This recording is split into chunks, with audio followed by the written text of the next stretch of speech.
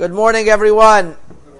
Yesterday, we spoke about the halachot of taking a shower in cold water on Shabbat. And we mentioned that it's allowed, and all the more so on Yom Tov, as long as one is careful not to squeeze his hair. Regarding showering on Shabbat, one's whole body in hot water, there the Shulchan Aruch says it's forbidden because one might come to heat up the water. However, here there's a difference between taking a hot shower on Shabbat and a hot shower on Yom Tov. Many people ask about, are they allowed to take a shower on Yom Tov? So the answer is like this. The Shulchan Aruch in Siman Tav Kuf Yud Aleph there mentions that water that was heated before Shabbat, not water that was heated on Shabbat. On Yom Tov. Water that was heated on Yom Tov, before Yom Tov, one is allowed to wash his whole body provided he's not in a bathhouse. The Rama argues, so according to Sfaradim, as long as one is using water that was heated before Yom Tov, and he's not in a bathhouse, and then Rabbi Tzion Bashaul in Or Litzion, and Agyon Rav Ovadia Yosef in Hazon Ovadia, in Chot Yom Tov, page Membet, they both say that the private bathhouses and the private bathtubs that we have is not called a bathhouse. So therefore, it would come out that on Yom Tov, one is allowed to shower with water that was heated before Yom Tov. Now, this is important to know what type of water system you have. If you are in a place where there's a boiler and you have not been using hot water consistently for your dishes, so you probably have water that was heated Erev Yom Tov.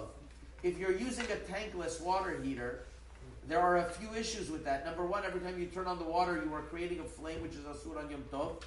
And I researched this in depth with many engineers, that as hard as I tried to find the heter, it seems to be that the tankless water heaters nowadays are so sensitive that any time you touch the water, automatically the system goes off.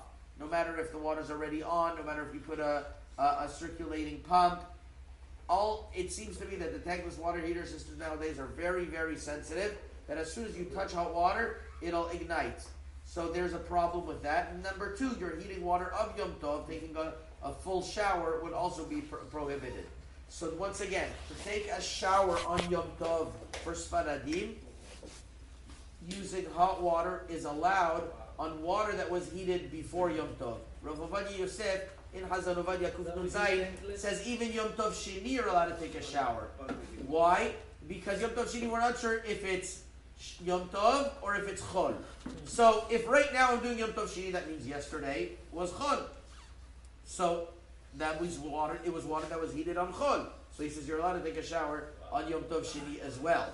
Says Rav Ovadia Yosef, and therefore for Sfaradim hot water. For Ashkenazim, Rav Moshe Sternbach told me that if you use warm water, there's what to be lenient. Once again, there's all a boiler system on water that was heated before Yom Tov.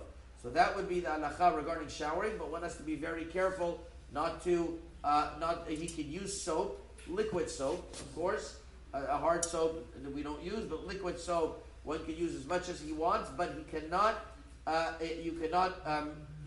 squeeze your hair from water that's inside. So that's a little bit of tricky. You just have to let it run out by itself, and you can't squeeze. And when you dry, you can't squeeze your hair as well. This is very good for bald people. They don't have as much of a problem. Hazaku Baruch.